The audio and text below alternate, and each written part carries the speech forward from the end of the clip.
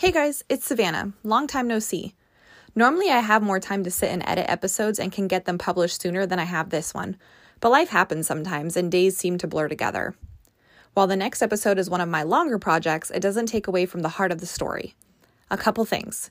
First, the audio gets pretty rough at different points. We recorded this episode over a span of 2 nights, trying to mess with Wi-Fi settings and cellular service, and what you're about to hear is the best of what we could record. Please be patient. Second, this episode has some triggering words and topics. If you're a survivor of domestic violence, please approach this episode with caution and make sure to take breaks as needed. I almost started crying at different points of our call, not because the things she was talking about was triggering for me, but just that I can't believe one person has endured so much and still has a positive outlook.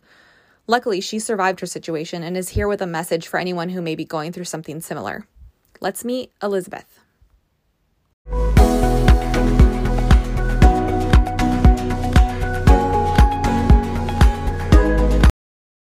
My name is Elizabeth, and I am a mom of 6 children, and I am a survivor of domestic violence. I guess really to understand my story, I have to give a little bit of a backstory to my life. So when I grew up, I was raised in a very, very strict home with parents that they themselves were in a toxic relationship with each other. I don't recall any physical abuse between the two of them, but, I have a lot of memories of them screaming, yelling, nights where my dad would walk away and leave, and all of us kids would stay up at night crying, wondering, if my dad was ever going to come back. So I think, these issues with my parents' relationship definitely play into my own issues. But I have dealt with depression and anxiety issues ever since I can remember. When I was about 14 or 15, my parents discovered that I had stopped eating, basically. I had a boy at school make a comment on my weight, and at the time I was like 105 pounds soaking wet. So I don't know why I let it bother me, but I had a lot of self-esteem issues that were ongoing prior to this, so that just kind of compounded the issue. And I'd have a glass of milk for breakfast and skip lunch entirely. I'd go home and I'd eat like a minimal amount of dinner so my parents didn't get suspicious, but eventually, they caught on to what I was doing. And at this point, they went through all of my belongings in my room. They found a notebook that I had where I had written out some poetry that was very dark, and some of it was suicidal. But they didn't discover at that time that I was also cutting myself with a razor blade, and up on the tops of my arms where I could hide it with what I was wearing. But after they discovered, the eating disorder and the poetry, they took me to see a therapist. They only took me to see this therapist one time. When I had talked to the therapist, he kind of explained to me his theory of crap rolling downhill. He told me that like my parents would have their own issues with their boss at work or whatever, and they come home in a bad mood and they take it out on whoever's underneath them. And I was at the bottom of the totem pole, and all the crap was rolling down to me.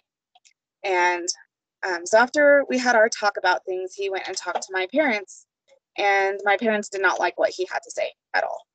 They thought he was wrong. He wanted me to be on a couple different medications for my depression, and my parents flat out refused. They did not think that I needed to be on medication. So those scripts were never filled. And because my parents didn't like what he had to say, they never took me back. They just kind of figured that they could keep an eye on me themselves and things would be just fine. So you know, my relationship with my parents was always kind of strained. And, you know, I don't think of myself as like ever being a bad kid. I was never into drinking or doing drugs. I never missed my curfew. My grades were always, you know, pretty decent. But like I was always in trouble with my parents for one thing or another. And that definitely um, had an impact on my mental health and um, made it to where like home life was kind of a hostile environment. So going forward a few years, when I was a young adult, I continued to struggle with depression and self-esteem issues. I turned towards relationships with boys as a way to feel validated and loved. And, you know, looking back now, I see that as an like extremely unhealthy way to deal with my issues. But I had reached a critical point at that part of my life with my mental health, and I was cutting myself even worse than before because, you know, I have a failed relationship and just life in general wasn't going the way I wanted it to, and I was really struggling. Um, it was after a couple of pretty significant failed relationships that I hit an all-time low mentally. And that's the first time that I met my ex-husband. We actually met online and had talked for a couple months before we met in person. But to me, from the get-go, he just seemed like a knight in shining armor. And we had just conversations about life, and we had a lot of things in common. He was a parent at the time. He had two kids from previous relationships, and he talked a lot about those relationships and why they had failed. And you know, he just knew exactly the words to say to make me feel comfortable and at ease, and you know, gave me hope. And kind of as a side note here, I've learned since that men like him, men who are serial abusers and narcissists, they prey on women who are dealing with low self-esteem or dealing with depression, and they they prey on these women like predators, and you know, because they think women with low self-esteem will be easier to control. So we hadn't known each other very long at all before deciding that we were going to get married. It was a very spur of the moment decision. And, you know, at the time I was 19, very young and dumb. And I just figured, you know, it was going to solve a lot of my problems, which was very not smart. Were there any red flags prior to you guys getting married of him being a narcissist or anything?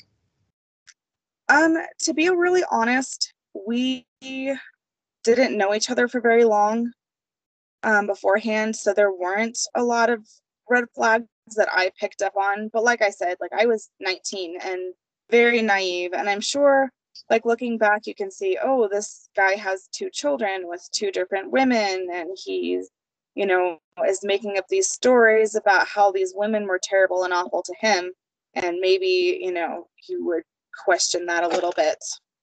Yeah, so it definitely could be age related. With you being so young, you might not have really even known what the narcissistic signs were. Yeah, for sure. Do you think that if you had seen a healthy marriage from your parents, it would have influenced you falling for a man who has abusive tendencies?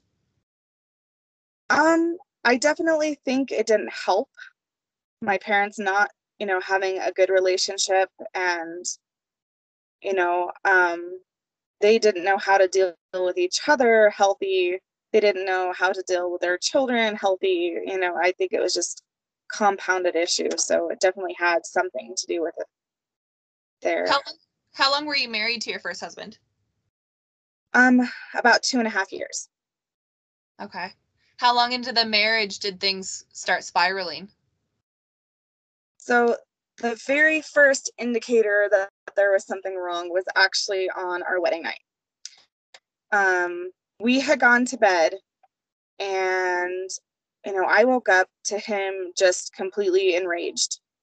And turned out he had gotten on to my social media profile, and he had gotten onto my cell phone, and he had seen conversations that I had had in the past with ex-boyfriends or friends of mine from high school that were male, and he was completely furious. He told me I was a liar. He called me all kinds of horrific names that I am not going to repeat, but told me that I hadn't been honest with him about my past relationships. But in reality, like, it wasn't even a subject that we had touched on at all before that night. And, if he had asked me, I'm an open book, I'm not going to hide things from you. And I didn't think it mattered because all of it was prior to me knowing him. But he, obviously had different feelings on the matter. And that night, like, he spent the entire night yelling at me and telling me what a piece of crap I was. And I just remember lying awake after things had finally calmed down enough for him to go to bed. And I just sat there thinking, like, oh, holy crap, I made a huge mistake. And I don't know what to do next. But the next day, he was still pretty upset and angry, and he was ignoring me, like, completely, like I didn't exist. And when I decided, okay, well, I'm not going to put up with this, I'm going to leave, he stole my car keys and he hid them from me. And I couldn't leave. I'm like, I'm too far away from any of my family to walk or whatever. But we had a huge blow up argument again. And, eventually things diffused. And they tell you with domestic violence that things go in a cycle. Like, there's a honeymoon phase where everything is wonderful and great, and they, are apologizing profusely. They're buying you gifts. They're doing everything they can to make you happy. And then, it just starts to slowly get worse and worse until the blow up hits again, and then it starts all over. So after that blow up fight, things were kind of just swept under the rug. He pretended like nothing ever happened. Things are fine. And in my own head, I was wishing that, this is the one-time thing, and things will be better. And, it's just, we're still getting to know each other, and we're going to have arguments, but things will be okay. And that's, where I was very, very wrong with my thinking, because things did not get better. So on a typical basis, we'd have an argument at least once every 2 weeks. Sometimes it was more frequent than that. But it would always start over something small. And I couldn't even tell you what most of the arguments even started over. But my ex had a very short fuse, and every time we get into an argument, he would immediately just start screaming at me. He'd call me a slut. He'd call me a whore. He'd call me every disgusting, horrible name you can think of and throw it in my face.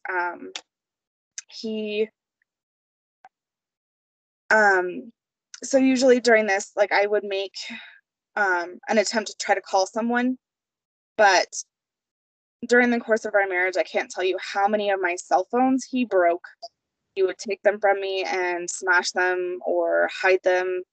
He would rip phone cords out of the wall so I couldn't call for help. He'd take and hide my shoes. He'd steal my wallet with my IDs and my credit cards. And he would also physically restrain me from being able to leave. So if I succeeded in being able to leave, he would follow me either on foot or in his car. But if no one else was around, he would grab a hold of me. He would spit on me. And like still to this day, when I hear someone hawk a loogie, I gag. And it's just cringeworthy. It's something I still struggle with. That's such a dehumanizing thing to do to a person. Yeah. And I don't like my kids, sometimes they're little and they'll spit at someone. I'm like, we don't ever spit at anyone. And that's like a huge, I guess, trigger for me. I'm like, we don't spit. Yeah, for sure. So he would tell me that I was being hysterical, that I was being crazy. I was acting crazy. I needed to go back home and calm down before making any big decisions. He promised to take me wherever I wanted to go if I got in the car with him or whatever. And, so he was either physically restraining me, screaming at me, or making false promises that he would, let me go where I wanted to go if I just came in and calmed down or whatever. But it always ended up with me deciding to go back because I just couldn't deal with sitting there having him scream at me and spit on me and humiliate me. So yeah. So when he said that he would get better or things would calm down or whatever, as long as you came back with him, was that the case when you went home? Were things a little calmer? Sometimes they would get a little calmer, or he would give me space for a short time. But it always was like he would act like absolutely nothing happened and we didn't talk about it. Like it's like the situation never happened. It was all swept under the rug every single time. So a couple months after we were first married, we got into a pretty big argument.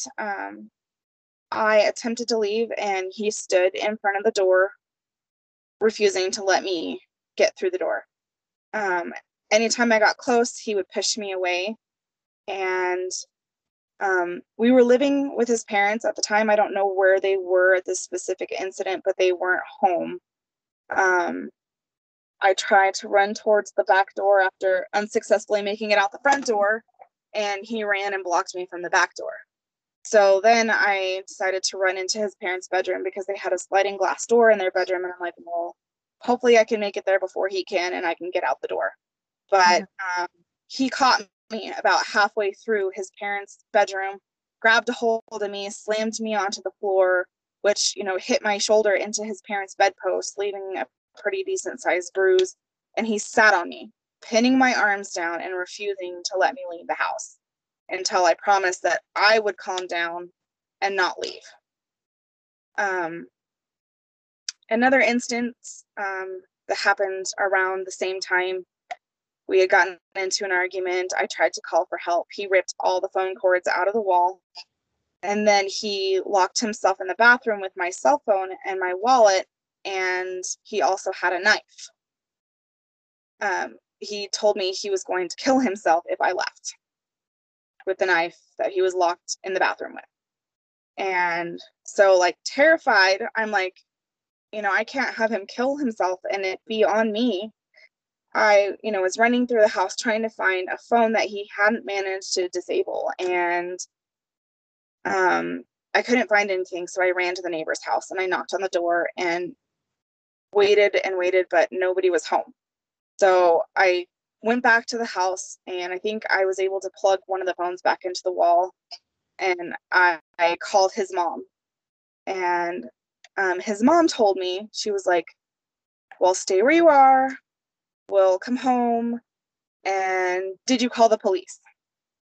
And I was like, well, no, you're the first person that I called. Well, she was more concerned with whether or not I had called the police and if everything was okay, if I was okay, if he was okay. She just didn't want the police showing up at her home. And that's, kind of how her attitude was every time there was an issue with her son and I basically the whole time we were married. Why was she more concerned about the appearance of the cops than her own son's safety? Honestly, I don't know. She was a huge enabler for him. Um, anytime he got into trouble, they were the ones paying for his attorney or bailing him out of jail or paying for his rent because he blew all of his entire paycheck on video games and fast food. Um, I I don't understand the mentality there at all. But even when he would do things to her, like she would get fed up and leave, he'd go out and he'd spit on her car window. And there was never any consequences for his behavior. And it just, like, looking back, it's disgusting. um, yeah, I never understood the dynamic between him and his mom. So I know you had said that your first like blow up with him was your wedding night, but things hadn't gotten really physical at that point. How long into your marriage did you know like this is now a dangerous situation and I'm now afraid for my life? It was probably that day where I tried to leave and he grabbed me and pinned me on the floor. Where I was like, now he is putting his hands on me, and it isn't a safe situation. But before then, it hadn't really got physical. It was more just the verbal and emotional abuse. And looking back, I think I could have probably pressed charges for him for false imprisonment for not letting me leave. But like I said, I was young and dumb and I had no idea that that was even a thing at that point in my life. I knew it was wrong, but I didn't know that he could be in trouble for that. So it kind of sounds like you lived in fight or flight mode for a while. Yeah. And usually, it was more to me like flight, like try to get out of the situation. But I was always physically kept from being able to do that. And the mental side of this too, during all this, my ex-husband would tell me that I had no friends, that I had no family, that everyone hated me, I had nowhere to go. Nobody would want me if I left and tried to find someone else. He alienated me from my friends and my family. He actually got onto my social media accounts and was sending messages pretending to be me to my friends, saying horrible, hateful, awful things to them. And so I lost a lot of friends because of that. And still to this day, there's people I don't talk to because of what he did. And, that's another thing that abusers typically do is they want to cut you off from your friends and family so you have nowhere else to go. And so you don't have people checking in on you to see what's going on. Yeah, if you don't have a support system, then you have to rely on him. Yeah. And he used tactics like he would ignore me for days on end after an argument and like completely act like I wasn't even there. And that, I don't know, like, to somebody who has self-esteem and mental health issues, being completely ignored like that it's really hard to deal with. And he'd use tactics like he'd take things that meant a lot to me, like artwork that I had made, and he would destroy it. He used his kids as a leverage against me, because their other parents weren't the best situation either. And he'd tell me, well, if I get in trouble for this, then my kids are going to go to a worse situation, and that's your fault. And, I didn't want these kids ending up in a bad situation either. At least I knew with their dad, like their dad wasn't physically harming them. But Did you have a good relationship with the kids? yes, I did. So when we got married, I immediately became their like main caregiver.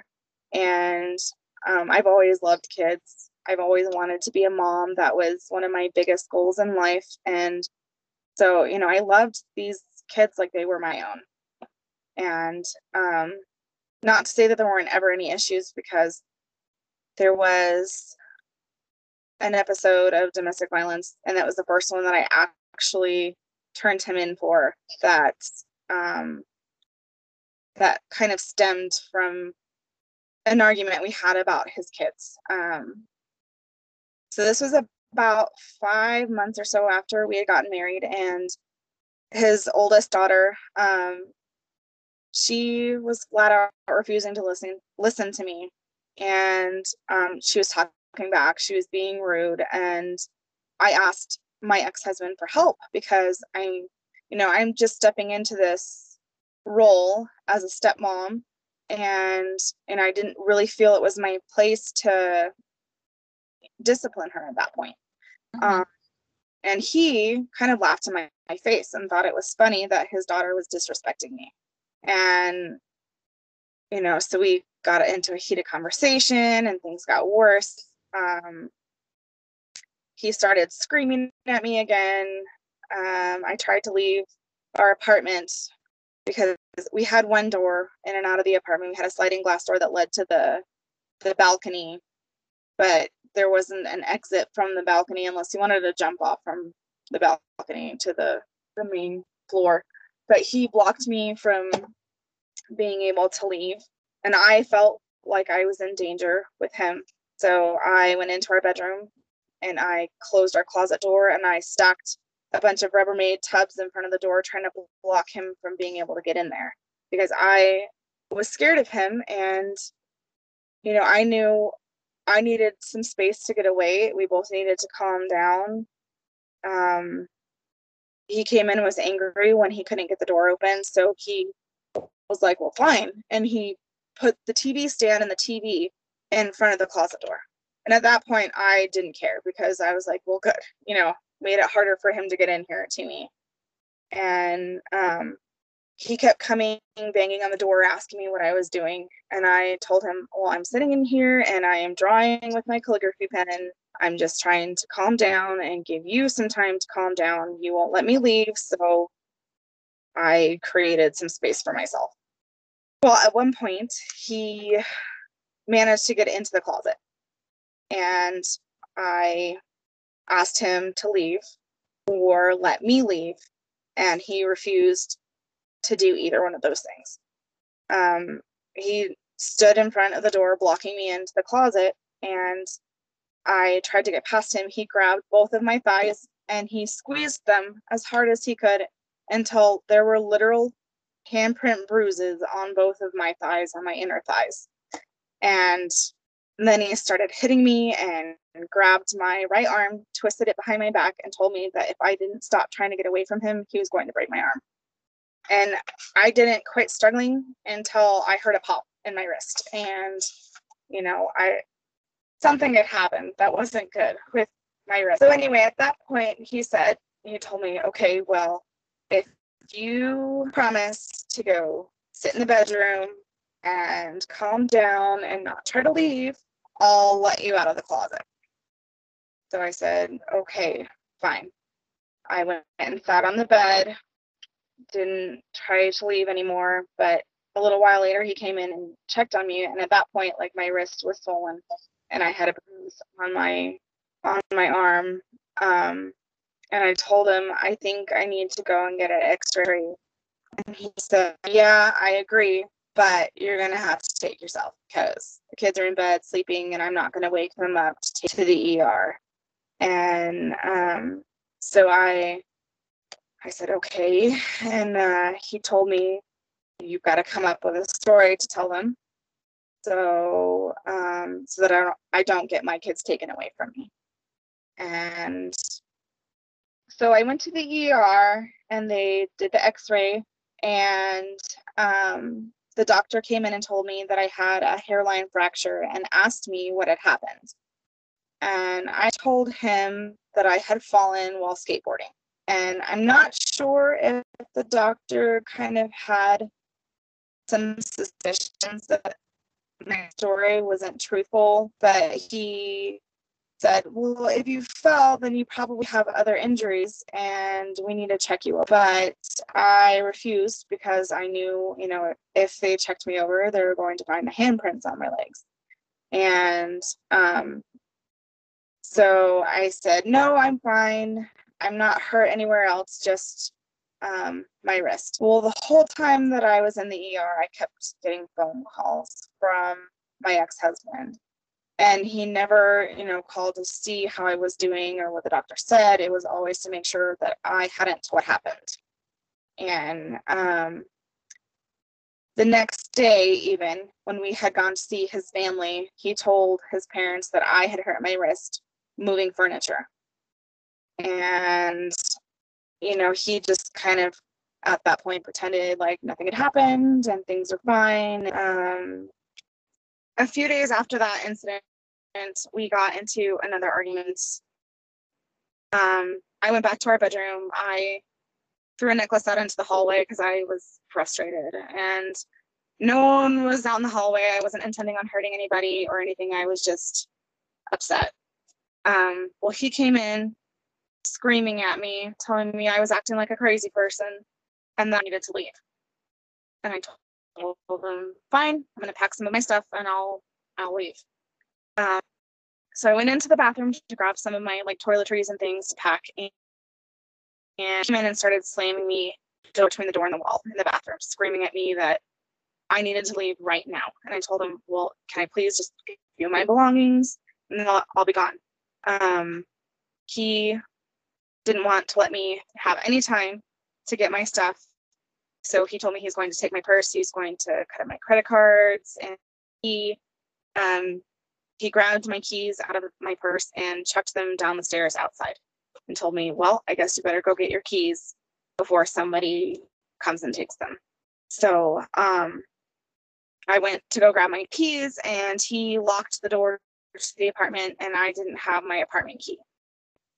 At that point, I decided I had enough. I went to grab the statement from the hospital and I decided that I was going to the police department.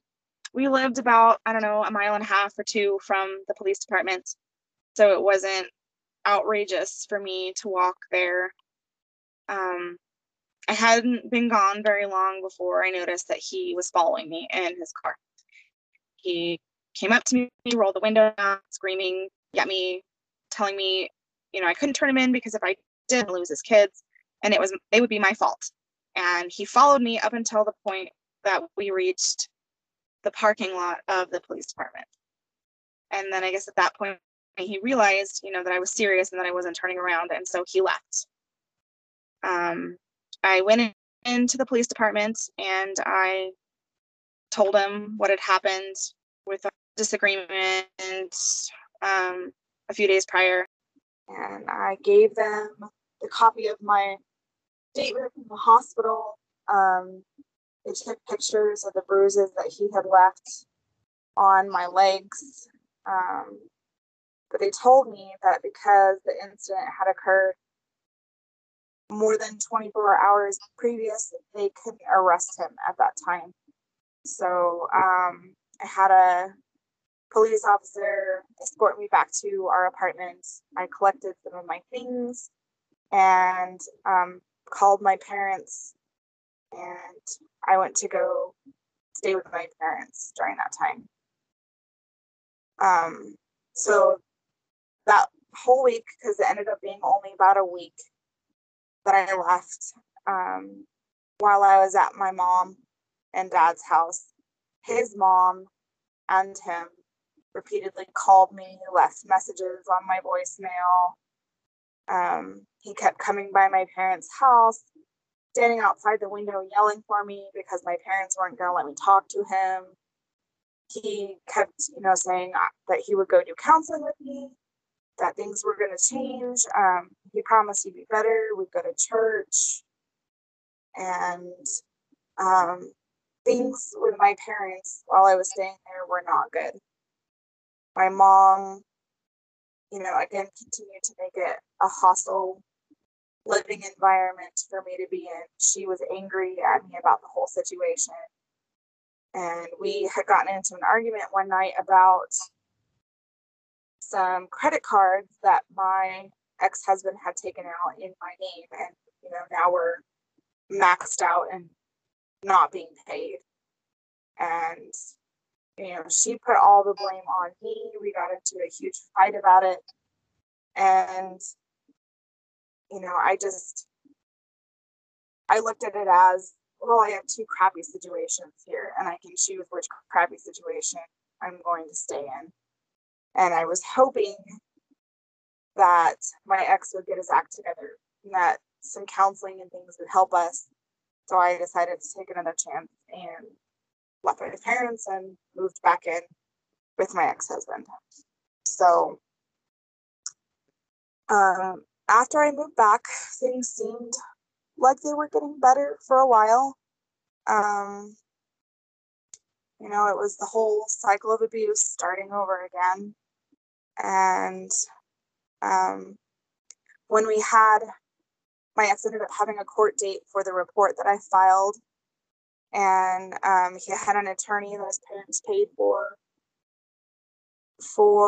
his court date. Well, his attorney suggested that, we start going to counseling together. And so this is the pretty sick and twisted part of it here. The attorney wanted me to go get a mental health evaluation to try to place some of the blame of that incident on me. They wanted to say that my ex had only gone into the closet to check on me because I had a prior history of depression and hurting myself.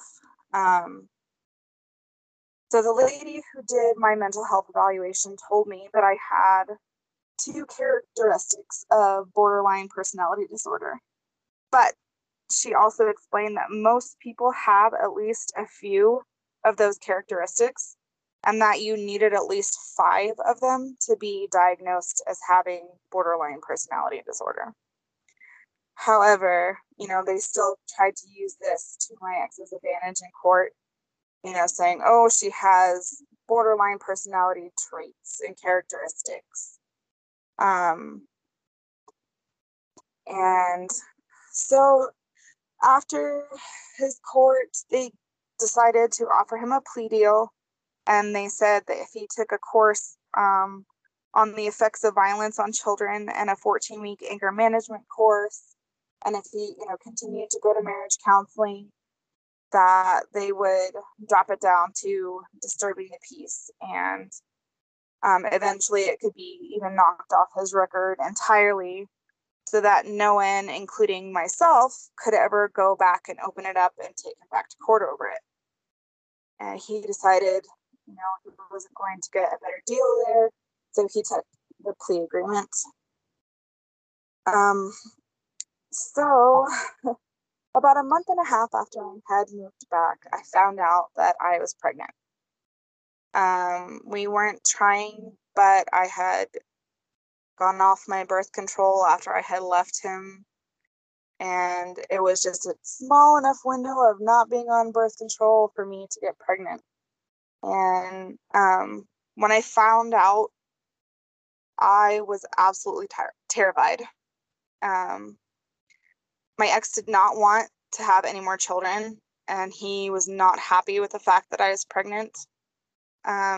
Anytime we'd have even the slightest argument after that, he would say things to me like, oh, I bet the baby's not even mine. He'd tell me, I hope you have a miscarriage. He would say, I don't want anything to do with you or the baby. And one time during an argument, he even told me that if he could get away with it, he would push me down the stairs in the hopes that I'd have a miscarriage. And anytime we got into a fight or argument, he would just, berate and belittle and blame me for being pregnant in the first place. So when I was about 3 months pregnant, we got into one of our typical arguments that quickly got out of hand. He started threatening to kill my birds. I had a couple of pet birds, and he would go over and rattle the cage and tell me he was going to snap my bird's neck. Again, he started with the spitting and things, and I smacked him in the hopes that he would stop spitting on me. And instead, he hit me back and then punched me directly in the rib cage. That really shocked me at that point. So I, just stopped and backed off and kind of pretended to calm down, and in the hopes that, he would go away and leave me alone. So he went to the bathroom a few minutes after, things had kind of settled a little bit, and I grabbed my bird cage and I took off. I was scared, if he was willing to punch me in the ribs when I was 3 months pregnant, and he kept making threats about, wanting me to miscarry. I didn't know what he would be capable of next. Mm-hmm. It didn't take him long to figure out, that I had taken off out the door. So he came running after me. He kicked the bird cage out of my hands and causing it to break open. And one of my birds had gotten loose.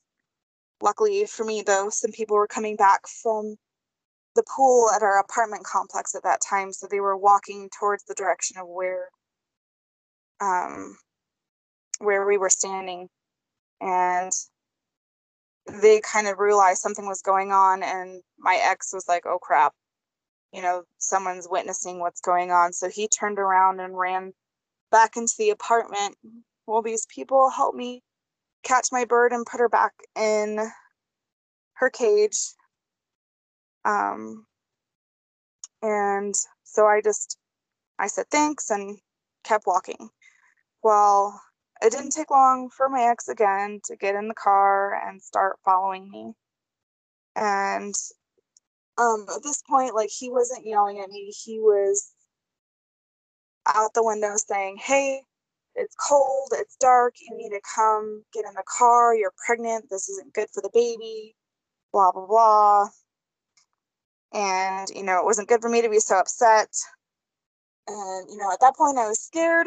I didn't know where I was even going at that point. And so I decided, okay, fine, I'll get in the car and we'll go back home. A couple days later, we had another counseling appointment, and he pulled me aside beforehand and said, hey, we shouldn't mention what happened to the marriage counselor.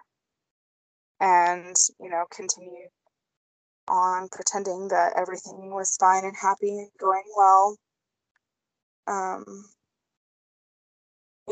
That was definitely not the first or only argument we had while I was pregnant. We had many, many more. And at one point, he wasn't able to hold down a job for very long.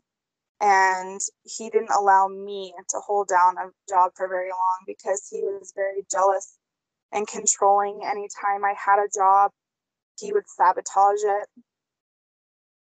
And because of that, I didn't have health insurance.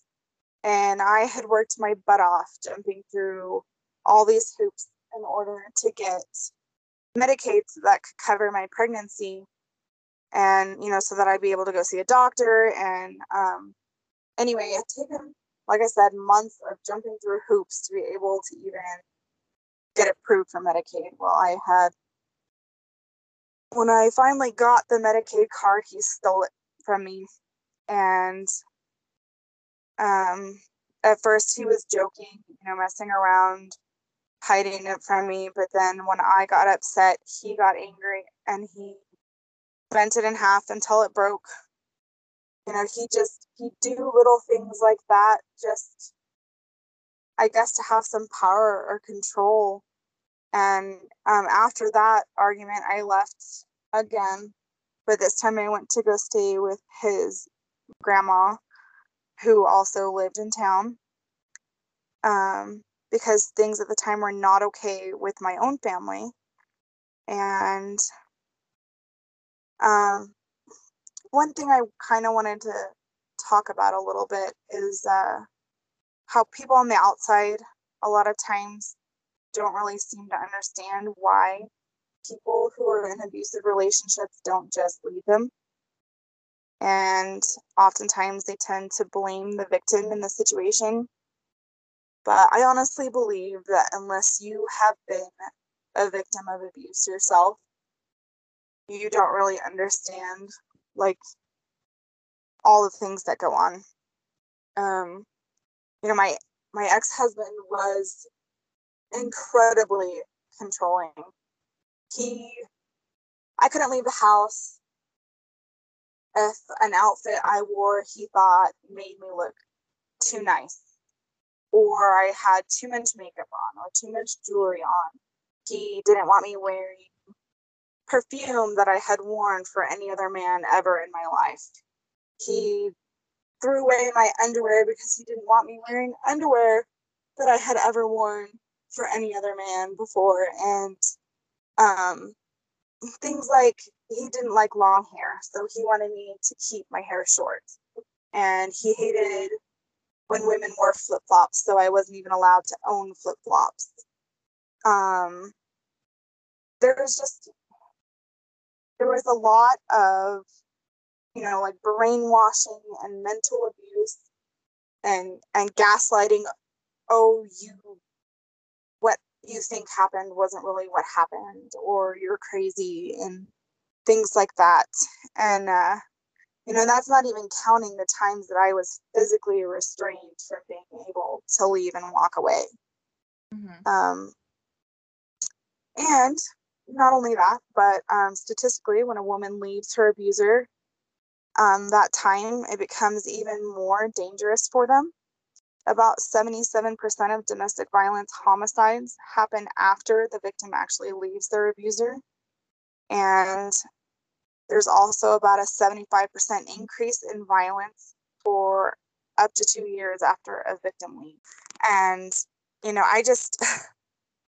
it's never as easy as people think, as, just being able to walk away. Yeah. So, when I was about 6 months pregnant, one night I had gone to bed early because honestly, being that pregnant is exhausting. Mm-hmm. And my ex stayed up late that night because he liked to play video games, and it wasn't an uncommon thing for him to stay up late watching or playing video games. So at some point in the middle of the night, probably past midnight, he came in and started groping me. And, I told him that I'd been asleep. I was exhausted. I moved his hands off of me, and I asked him, please just let me sleep. I'm really tired. He wouldn't stop groping me. And after several times of me, asking him and removing his hand, he started getting more aggressive. And I told him, I'm getting frustrated. Please stop touching me. And the more aggressive I became at asking him to stop, the even more aggressive he became. And so at one point, I slapped him to try to shock him into getting his hands off of me, and told him to stop. And at that point, he started screaming at me and told me he was done. He wanted nothing to do with me or the baby. Started spitting on me again. Told me he didn't want me in his bed. Said, like, oh, I own his pillows, his blankets. He started pulling everything away from me. So then he started dumping water on me and on the bed because I was trying to sleep. And he's like, well, if you're not going to get out of the bed, then I'm going to dump water on you and you're not going to want to sleep in a wet bed. So I got up, put my blankets into the dryer, went to get in the shower to wash the spit out of my hair and off my face. He came and started banging on the bathroom door, screaming at me still. He told me that he wanted to go to sleep. He was trying to go to sleep on the couch and that he couldn't sleep if the shower was going and if the dryer was going because it was too loud for him to be able to sleep. And when I didn't, shut the shower off and immediately get out, he decided it would be funny to cut the breaker to the apartment. So all of a sudden, everything in the apartment went dark. And when I got out of the shower and opened the bathroom door, he was sitting in the middle of the hallway with a flashlight, just grinning at me like this horrible, like wicked, evil grin, and asked me, "So, did you have a nice shower?" My reply to him was something along the lines of saying, it's not very smart of you to cut the lights on your wife in the shower, your pregnant wife in the shower. What if I had slipped and fallen and hurt myself with a baby? And his response was to tell me that if I miscarried, that meant he wouldn't be tied to me for the next 18 years of his life. So anyway, because he had shut the power off, I couldn't dry my blankets or anything, and he was, still angry and screaming, and told me that if I didn't go to bed, that he was going to piss on my stuff, and just stood there and insulted me and threatened me. And it's just like in that moment when I looked at him, I couldn't even recognize the person that he was. Like, it wasn't the person I had married. It wasn't the person who could at some times be kind and loving. It's like his eyes had gone dark, and I don't know like how else to explain it, but it was I don't know, just kind of a eye-opening moment for me that he could just turn into this evil person like that. Where were his kids all while all this was going on? In their room asleep, or I don't know if they were asleep 100% certain, but they were in their room in the apartment with the door shut. I mean, I would hope that they were asleep so they weren't hearing all of this go on, but I don't know that, 100%. Was this the first time that he was sexually aggressive? No. There's things that I don't particularly like to talk about as far as that goes. Yeah, sure. But no, I would say that I had been forced into doing things for him that I did not agree to do before that. Did any time when you rejected his advances or anything, did it usually end in a fight like this one did? Absolutely. Every time. I could never tell him no for something. Yeah.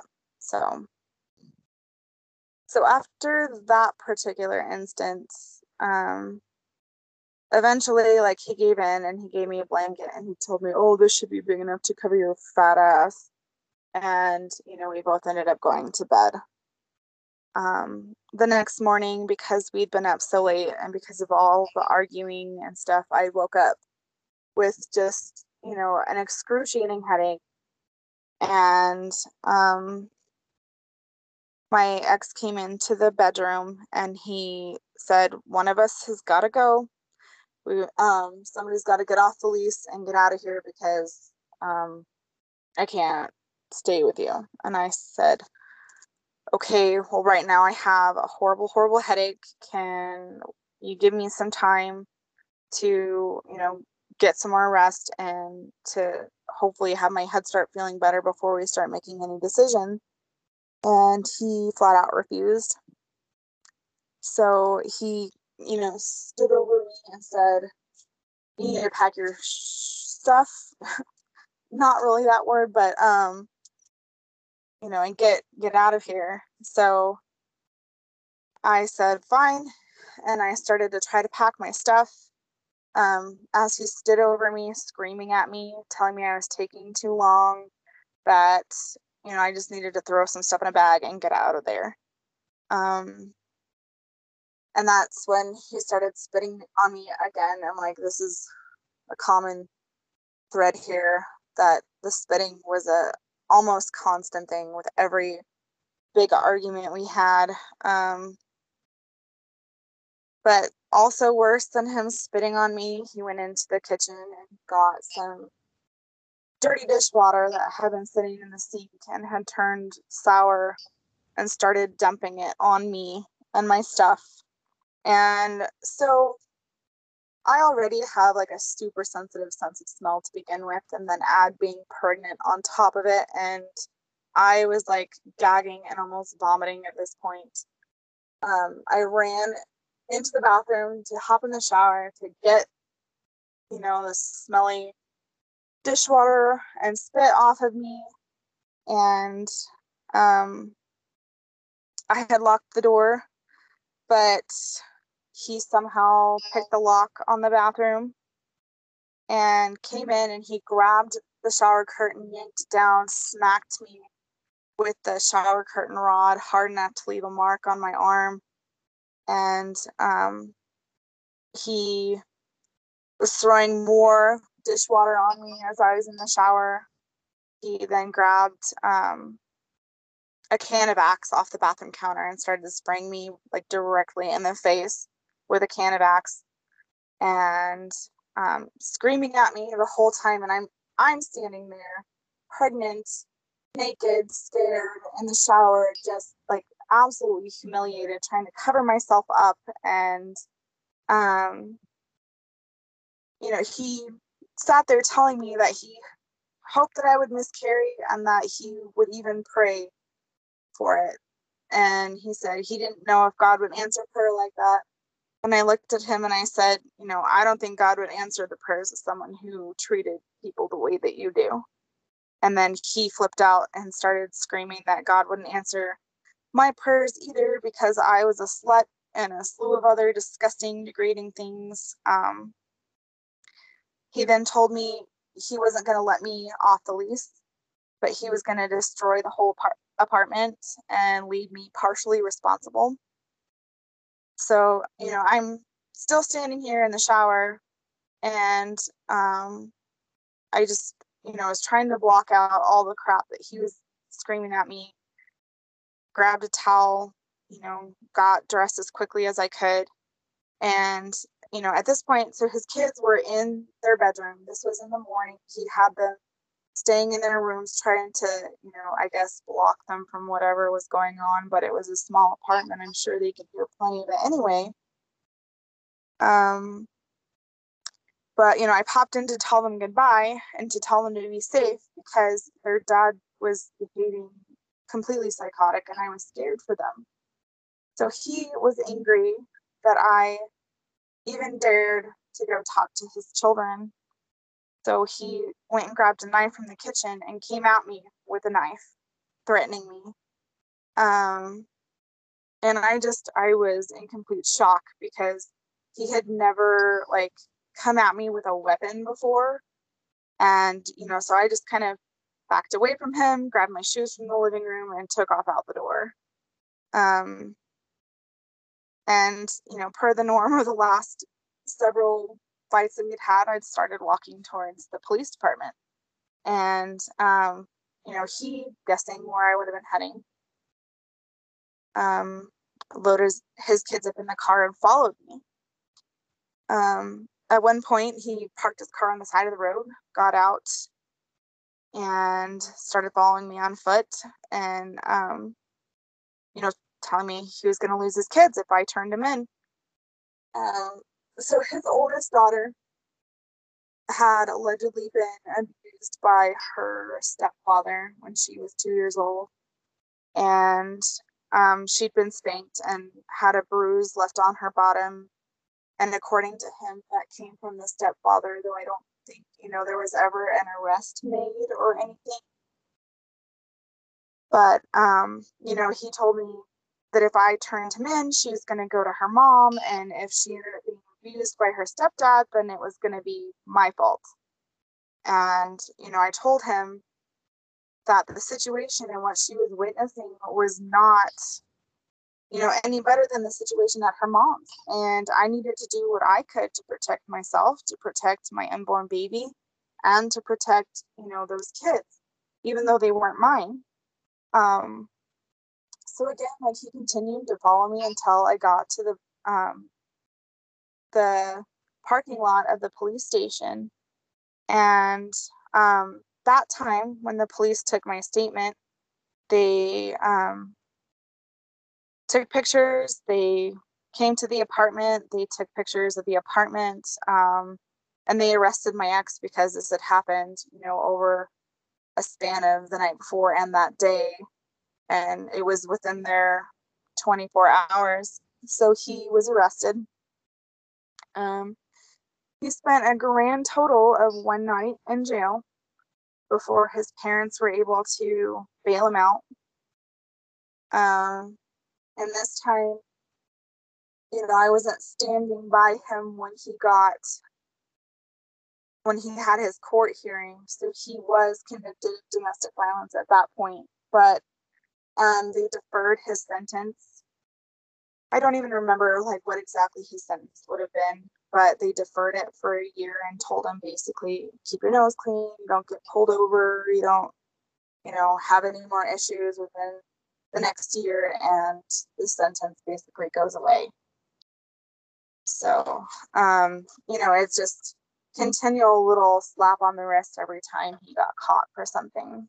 He has got to be the luckiest dude I've ever heard of that can continue to abuse his wife and gets away with it. Yep. Well, and the really sad thing is that I will say I wasn't his first victim, and I guarantee you I wasn't his last. And he still, has never spent more than 1 night in jail. So I don't know how you didn't set him on fire at this point. All of this stuff that you're saying sounds like it's out of a Lifetime movie or something that's been dramatized for TV, but you actually lived it. Yep. And honestly,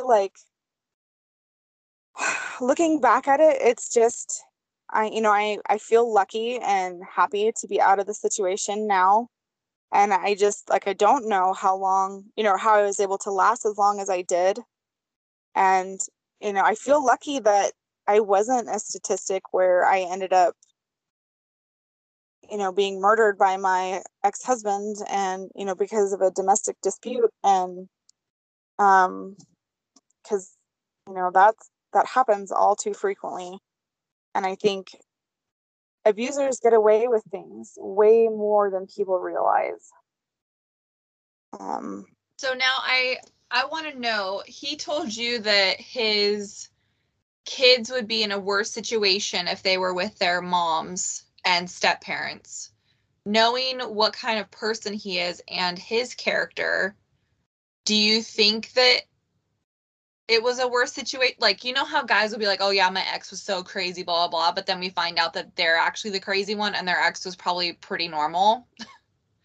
Do you feel like it could have been that situation where his exes were also victims and then he spun it around so that they were crazy? Absolutely. I mean, I do know at least one of them did have some, some domestic violence issues going on with her relationship.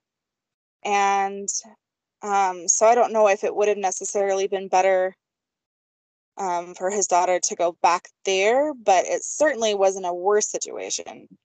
Right. And then his other child's parent, she, I guess, like me, struggled a lot with self-esteem issues, and she had more mental problems probably than I did. And she got taken advantage of and walked all over, and she and I actually talk even now, 14 years later. We still talk about things every once in a while together.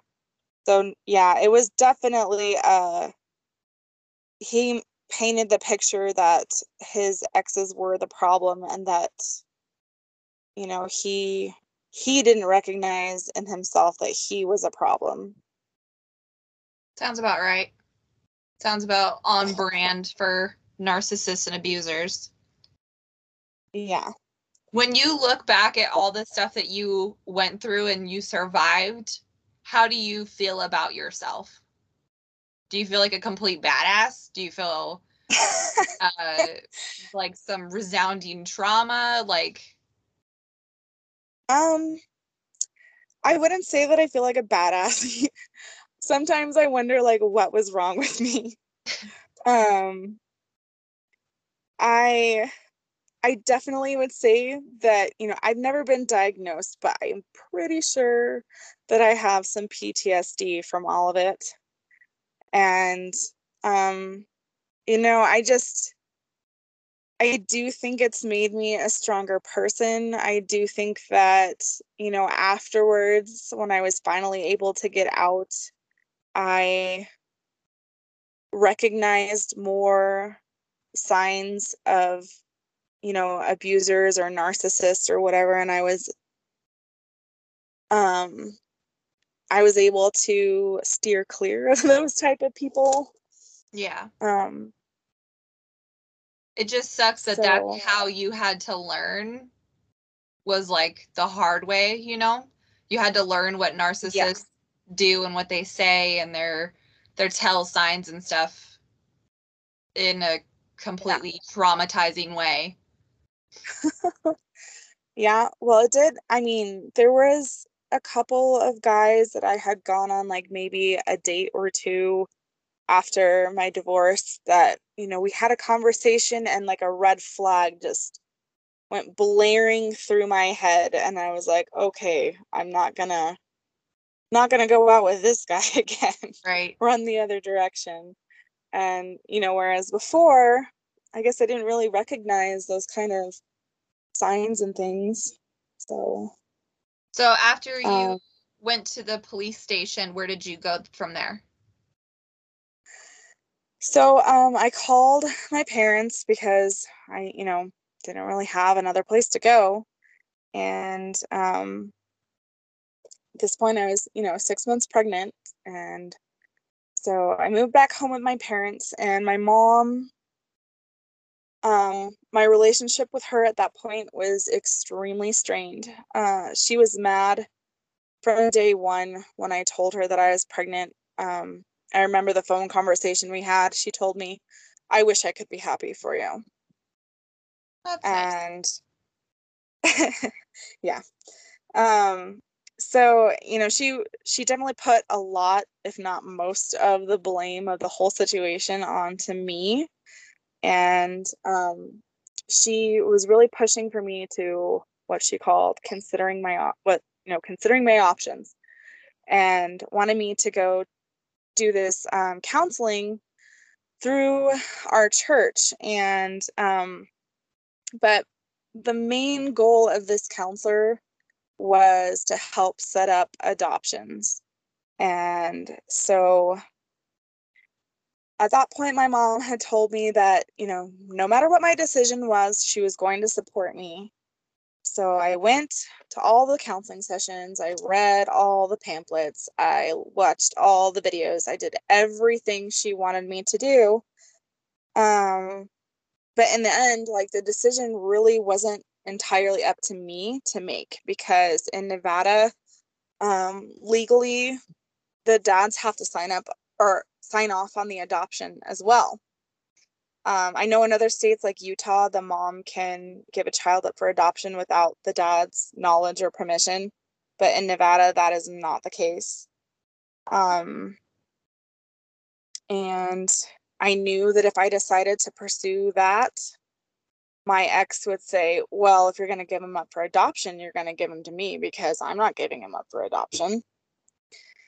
And my mom didn't see it that way. She thought, we would be able to convince him. And I just, like, she didn't know him like I knew him. Um, and it turned out, when she told me that she was going to support me no matter what, she didn't really mean it. She was only going to support me if I chose to do what she thought I needed to do, which was give my son up for adoption. So when it came out that I wasn't going to go along with that, she was furious. She basically trying to discourage me from buying anything for the baby, doing anything that would, be seen as a decision that I was keeping the baby. And there was some women from our church who wanted to throw me a baby shower. And my mom was like super angry about that.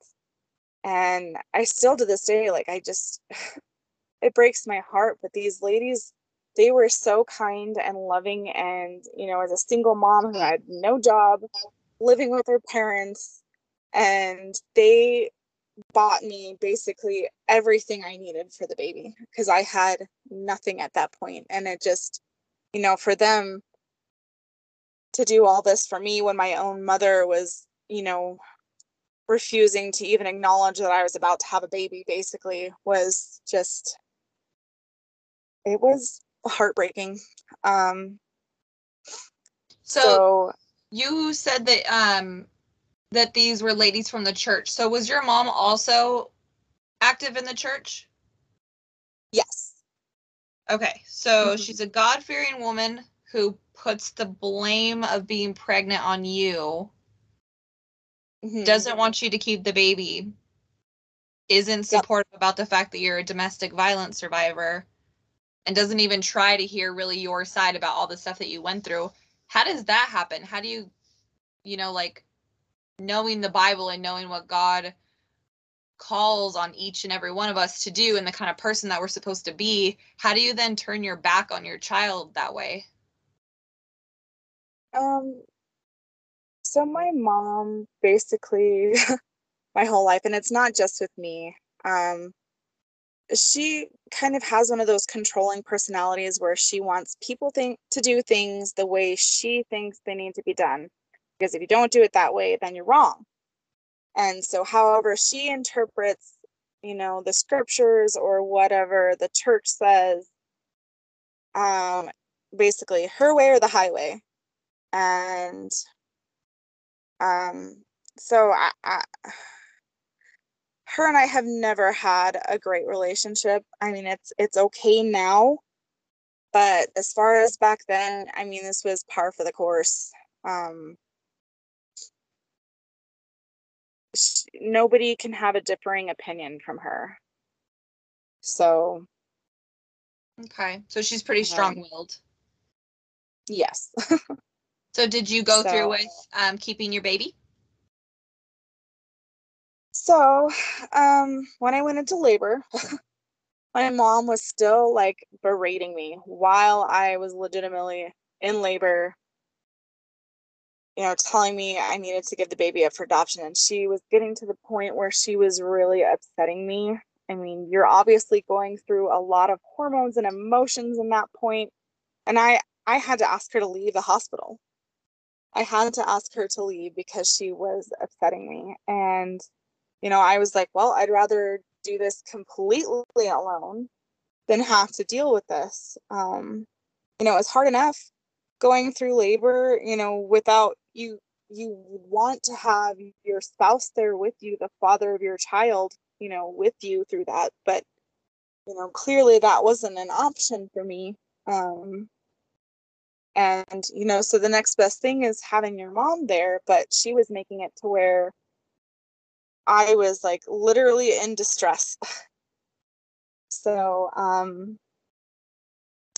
after she left, she finally calmed down a little bit. enough for me to say, okay, you can come back in. And she was there when my son was born, but as soon as he was born, like he was struggling to breathe. They still, I don't even understand exactly why or what was going on when he was born. But they took him away to the NICU, and my mom, kept telling me that that was a sign from God that I was supposed to give my son up for adoption because I couldn't even keep him with me. He had to go to the NICU. However, when I would go to visit him in the NICU, the nurses kept telling me, oh my gosh, he just screams and he cries and he's so grumpy when you're not here and he refuses to take a bottle. But as soon as I picked him up and would nurse him, he would just settle right down. He knew who his mom was. And to me, that was a bigger sign that, he was supposed to be with his mom. Yeah, he needed you. Yeah. So when we came home from the hospital, my mom just, she became increasingly more distant and hostile with me. I think the whole time that I was there when after my son was born, she held him one time. And when I ran out of the tiny amount of money I had that I had saved up before I had left my ex, I had to ask her if she could buy me pads because I had just, given birth to a baby. And she acted like I was asking to chop her arm off or something. She was angry at me, and it almost bordered on like denying a basic human need at that point. She was just, she told me, well, you're going to have to pay us back for all this stuff that we're doing for you. And like the instant I came home from the hospital, she started hounding me about finding a job. And she'd come home from work and she'd be upset and angry that I didn't have dinner ready, but she hadn't asked me to do anything. And I'm like, I'm not a mind reader. I'm at home trying to adjust to being a mom to a newborn. This is all new for me. It's not like I'm, sitting on my butt doing nothing all day. But so the whole time I was there, I was job hunting and doing stuff online. And I actually started working when my son was about 4 weeks old. So for those of you who've had a baby, you know that at 4 weeks, your body hasn't healed, and Sure. it was tough physically and mentally on me. Where I was working, they didn't have a room, for a nursing mom to pump.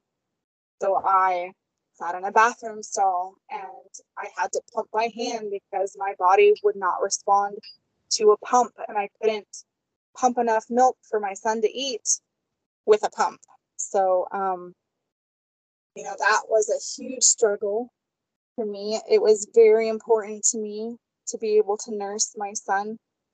And it was exhausting and frustrating, and my mom's attitude just continued to get worse. I remember we had a disagreement one day and I told her, I said, Mom, I try to avoid you. When I know you're coming home, I go up to my room with the baby and I try, to avoid being around you because it's such a negative environment. And my mom threw back in my face and said, well, I'm avoiding you. And she was just so angry all the time. And I don't know what happened, what my final breaking point with her was, but we had a fight about something and I couldn't take it anymore. And at that point I had a TPO, a temporary protective order against my ex-husband. But I called his mom and I asked her to come pick me up. And we had a big long talk, him and I. I had the TPO against him dissolved, and we moved back in together. Which, I see like people are like, "Oh my gosh, you're so stupid. Why would you do that?" But I just felt like I had no better option at that point. Um, it was horrible, no matter what situation I was in at that point. Well, that really And paints a picture for how intense and negative things would have had to have been at your mom's house for you to think that he was the better option. yeah, for sure. And part of it too was, the forcing me to go and to work when my son was only 4 weeks old. I didn't have another option, and it was a heartbreaking situation. So, um, so after I had moved back in with my ex, things started to get it better, the cycle again. And it didn't take very long for things to turn ugly. And while at that point he wasn't getting physical with me, for the most part, the psychological and emotional abuse from him, it was just brutal to say the least. And at this point, we had a baby, so he started to use our child as leverage against me. We get into an argument and he told me I could leave, but that I couldn't take our son. Or, that if I did leave, he would get custody of our son. And one argument that we had, I was like, all right, I'm leaving. I buckled our son into the infant carrier and was getting ready to leave. And my ex ran in, grabbed the car seat, put him into the car, and tried to back out of the garage with him. And I was just freaking out because at the time, I'm a nursing mom and he is taking my infant son away, and I didn't know where he was going. He wasn't a safe person for my son to be with, especially when he was angry. And so I stood behind the car to prevent him from, leaving with my child in the car. He rolled down the window, started screaming at me to move or that he was going to run me over. The neighbors actually witnessed this incident and they called the cops on us. So when they arrived, the police actually told me off for standing behind the car. They're like, you can't do that. You can't block him from leaving. And I tried to explain, he's has a history of domestic violence. He's taking my infant son who is nursing, and it didn't matter. Because we were married legally, he had every right to take him wherever he wanted to. And so there wasn't a police report filed at that time. There weren't any charges or anything, but it still followed the same pattern that it usually did.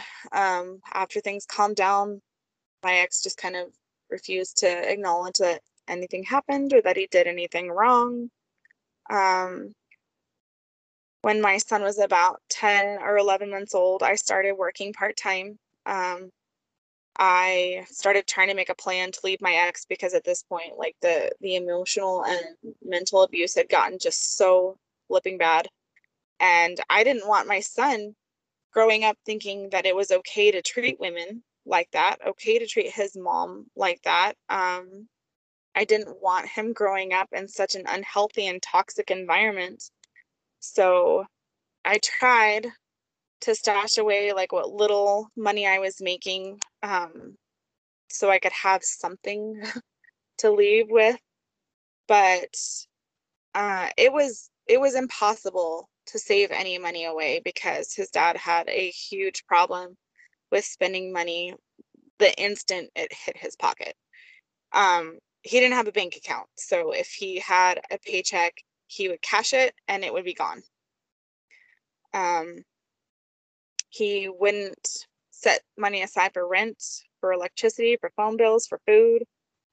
And, you know, because he spent his money, like, as soon as it hit his pocket, we had to rely on assistance from our church, from government programs, from his parents, to help pay the bills. And, you know, so what little money I was making went towards groceries, and things that the kids needed. One of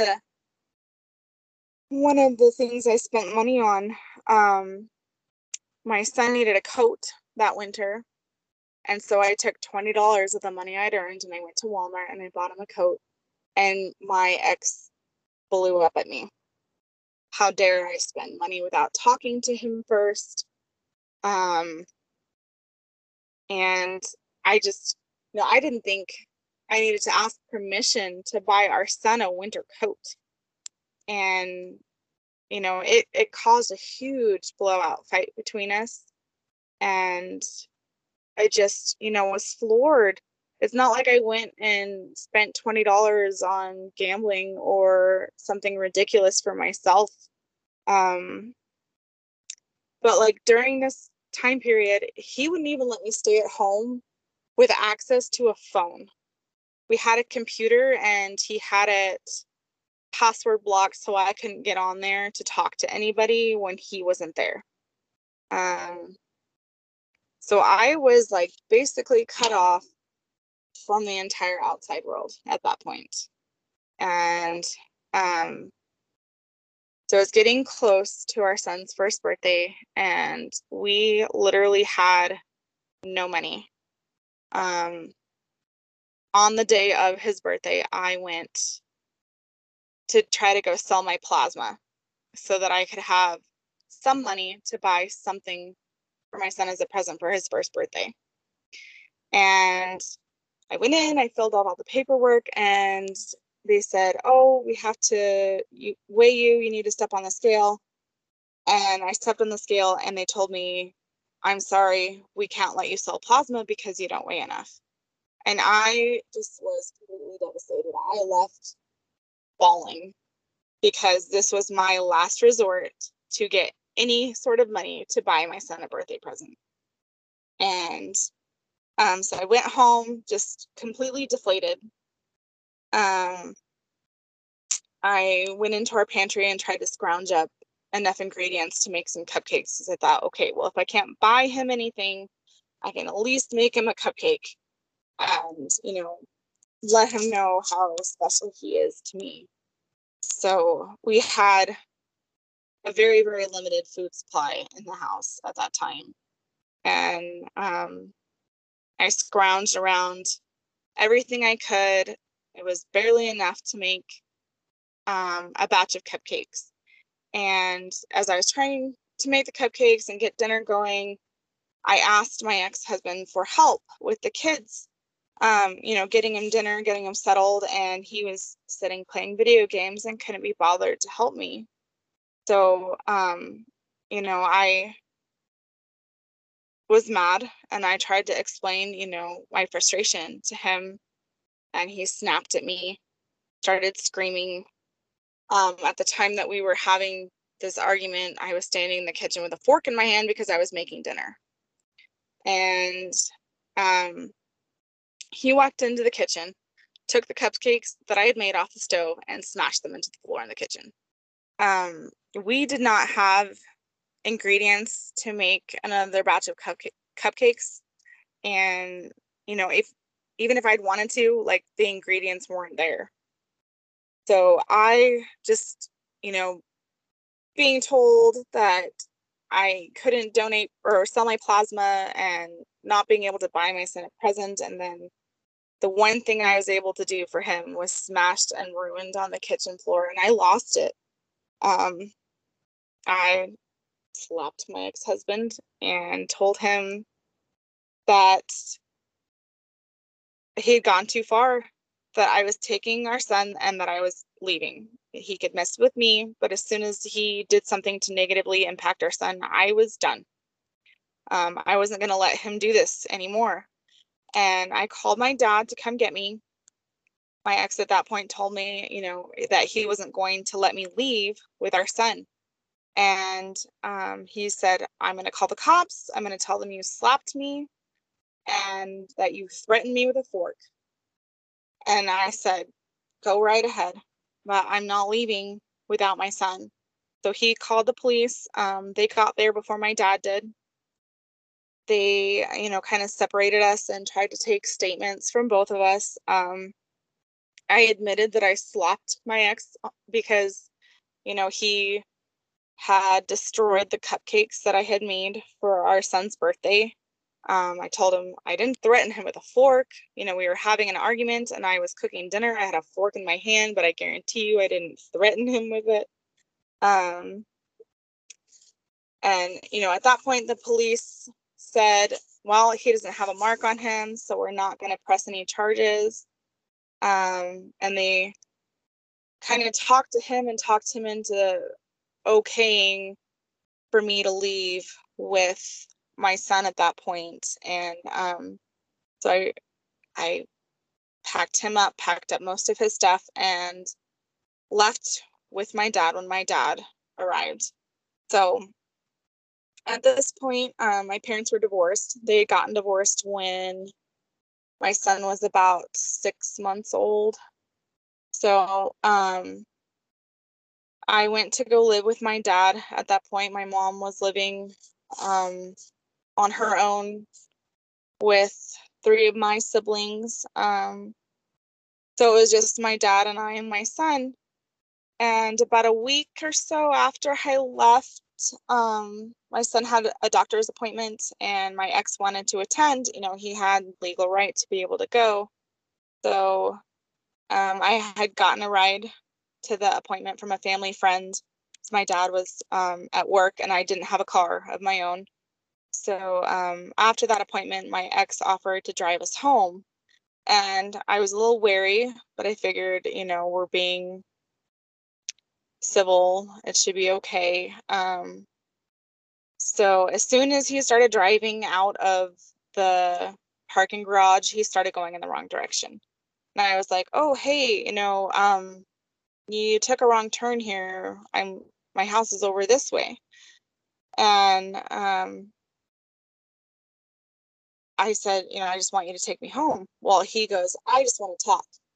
And at this point I'm like, okay, this is not okay. He's taking me somewhere I don't want to go, in the wrong direction. And I said, I don't want to do that. Can you please take me home?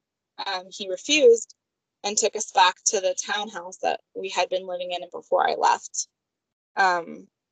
He tried to get me to stay and talk to him at that point, but I told him, there's nothing to talk about. And luckily at that point I had my own cell phone and I was able to call for my dad to come pick me up and take us home. But it was like a frightening situation where, flashbacks to, oh crap, now I'm stuck again. But so when we had filed for divorce, which was right after I had left, it was actually fairly amicable. We were able to do it ourselves. We had an agreement. Things are fairly painless. He did, like, when we went to go turn in the divorce paperwork, he asked me if that's what I wanted, and he started crying, which I had never seen him cry before. And I was like, yeah, this is what I want. And so we turned, the divorce papers in, and our divorce was actually finalized on Valentine's Day of that year, which I thought was pretty ironic. But, while living with my dad, I was able to get a full-time job that was a good, stable job.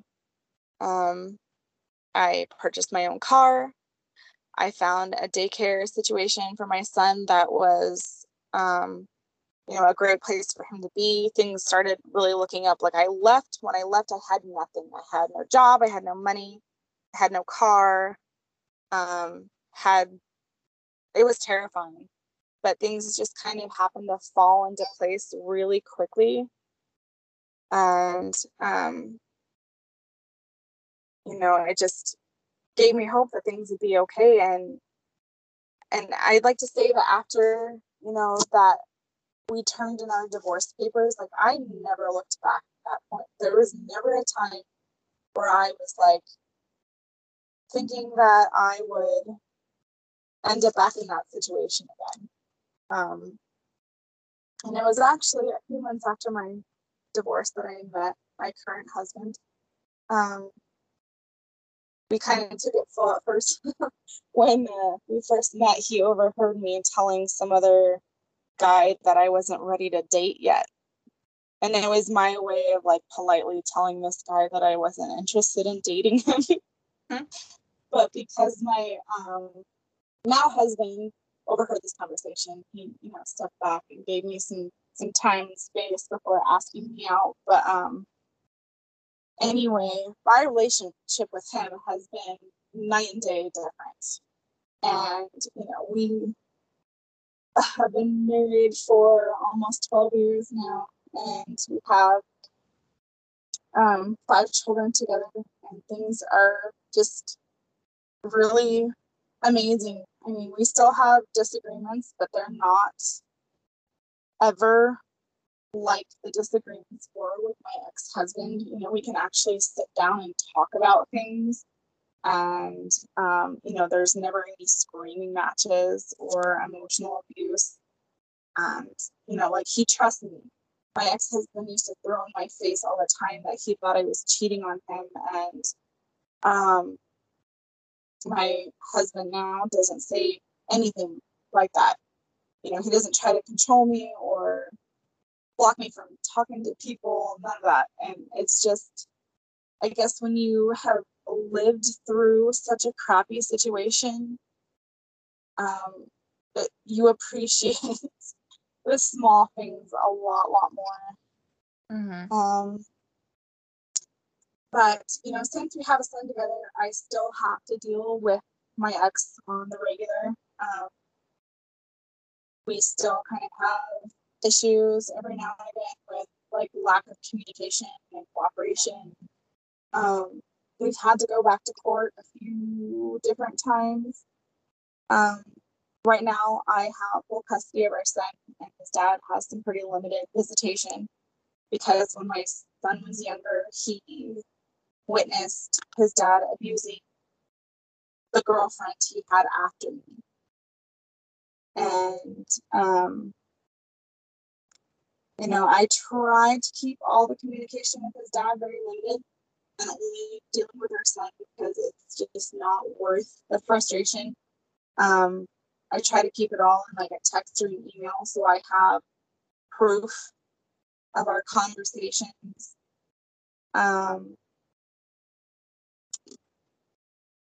There was a time a couple years ago where my ex tried to make accusations about me and about my husband.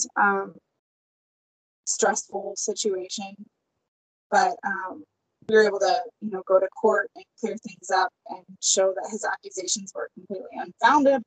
And some of them were just downright lies that we had actual proof, that they were lies. But, he still is, kind of a background noise back there always. That's so much to process. So, does your mom have a relationship with your son? She does. So my mom lives out of state, and I talk to her on the phone probably once every couple of weeks, and things are just we don't get super in depth into conversations about things, but they're, normal conversations. And she asks about the kids, and she loves my son. She loves all of her grandkids. We've never really talked about her wanting to give, her wanting me to give him up for adoption, like, since all of that went down. Mm-hmm. But no, they have a good relationship. And of course, I haven't told my son about any of that either, because I know that that would not, be helpful in any way whatsoever. Yeah, I wouldn't do him any So, favors. yeah. So he knows nothing about that, and hopefully will never know anything about that. Yeah. But no, things are fine. And, she treats him just the same as any of her other grandkids. So there isn't any like residual resentment there or anything. It sounds like your dad was a lot more supportive though when you needed him. Yes. So after my parents got divorced, and I say my parents had a toxic relationship together, and they really did. And they're both better apart from each other than they ever were together.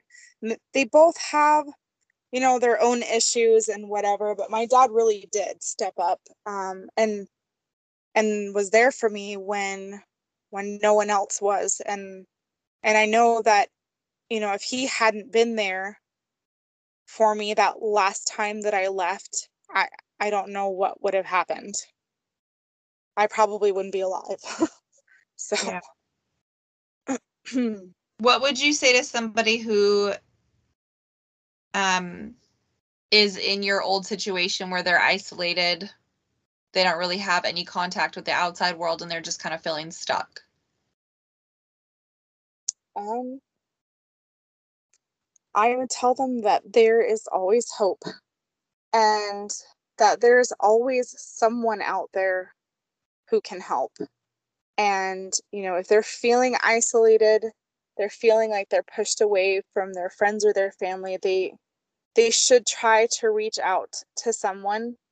Um, whether it's their best friend, whether it's their parents, whether it's someone that they're not even close to but can help them, there's always someone out there who's willing to help. And no one deserves to be in that sort of situation.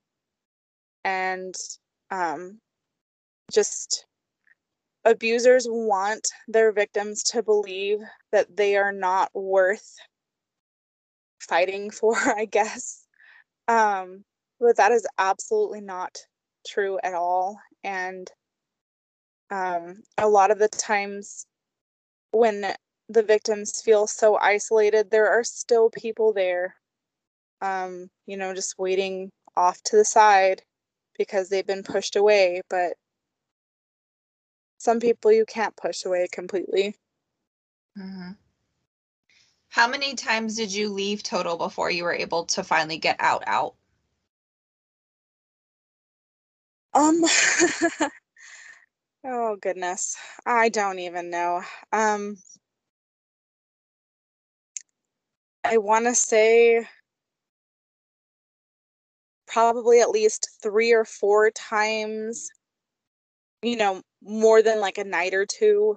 There was a lot more times that were less than that, but it took, I don't know, a lot of times leaving before the last time where I finally didn't look back.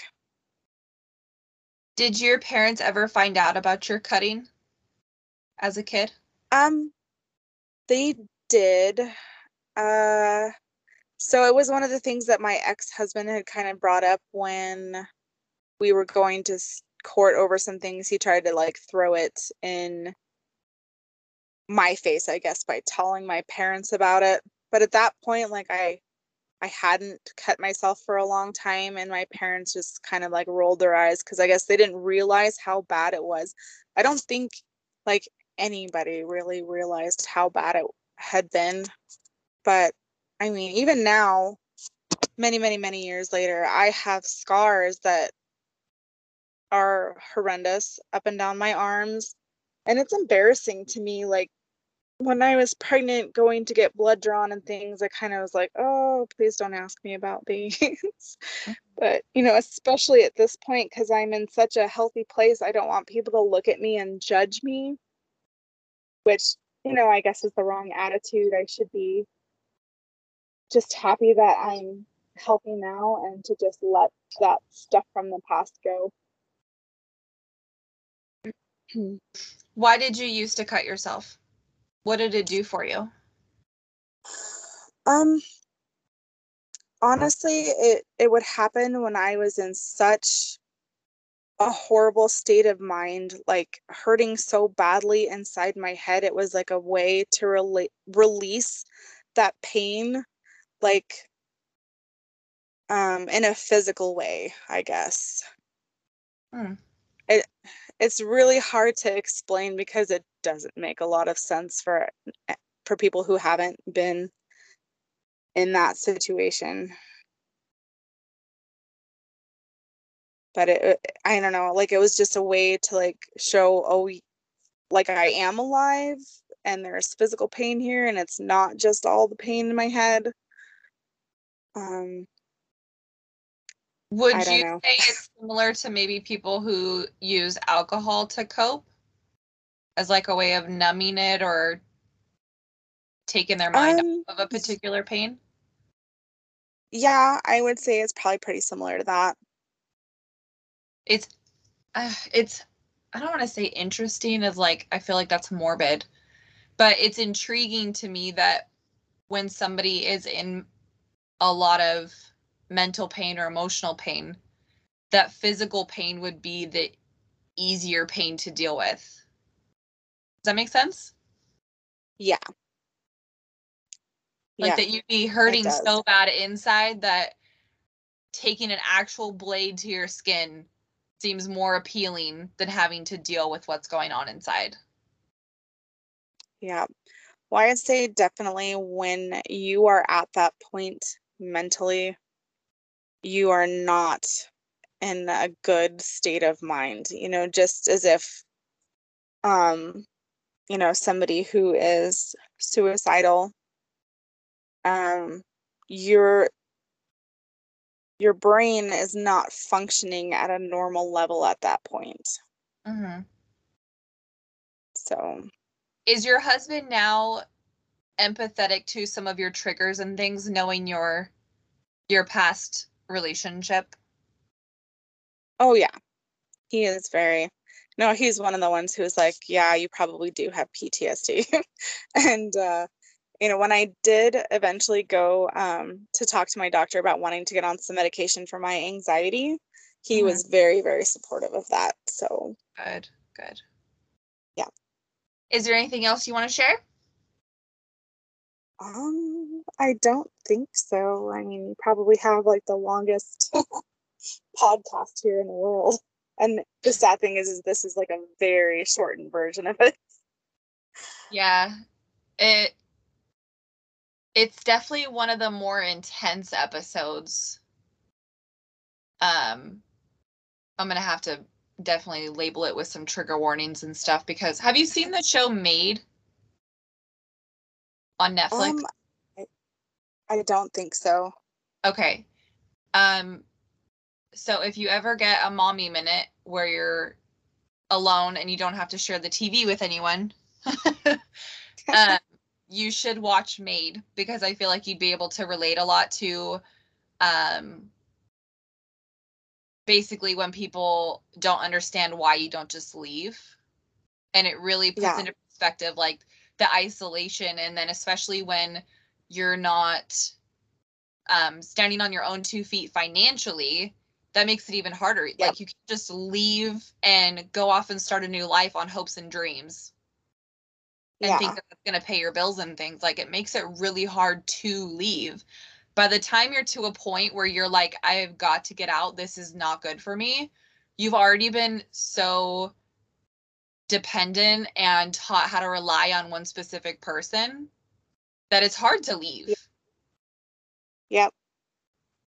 I know that there are like resources and things out there for victims of domestic violence and like shelters and hotlines and all these things, but that information is not always accessible. Or, the thought of, oh, I'm gonna go stay in a homeless shelter with my newborn baby, like Right. that can't be the best option. Yeah, in that show, she actually goes to stay at a shelter, and the woman who runs the shelter says, I feel like I'm going to make up this statistic, but she says something like, women who leave typically leave 7 to 9 times or something before they actually leave for good. Yeah, I would believe it. That is, yeah. It's like such a crazy statistic, but also absolutely believable. Yeah. Yeah, well, like I said, like I can remember like 3 or 4 significant times of leaving, and I'm sure that there were more that were I tried to leave, or I left for a night, or things like that. The part I keep replaying in my head is you said messing with me is one thing, but when it starts negatively impacting my son, that's where I'm done. Yeah. And I can absolutely relate to that. Like, I don't think I would have been hit as hard with that statement before I had a son, but when you become a parent, it all makes sense. Yep.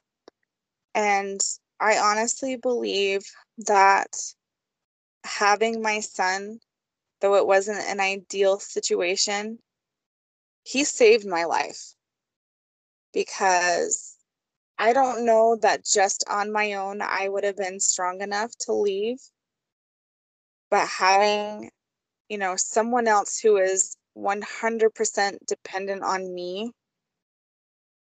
was enough to say, that's it. I'm done. I can't do this anymore.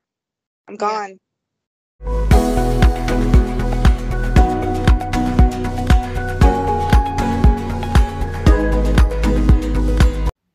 I hope you found something in Elizabeth's story that stays with you.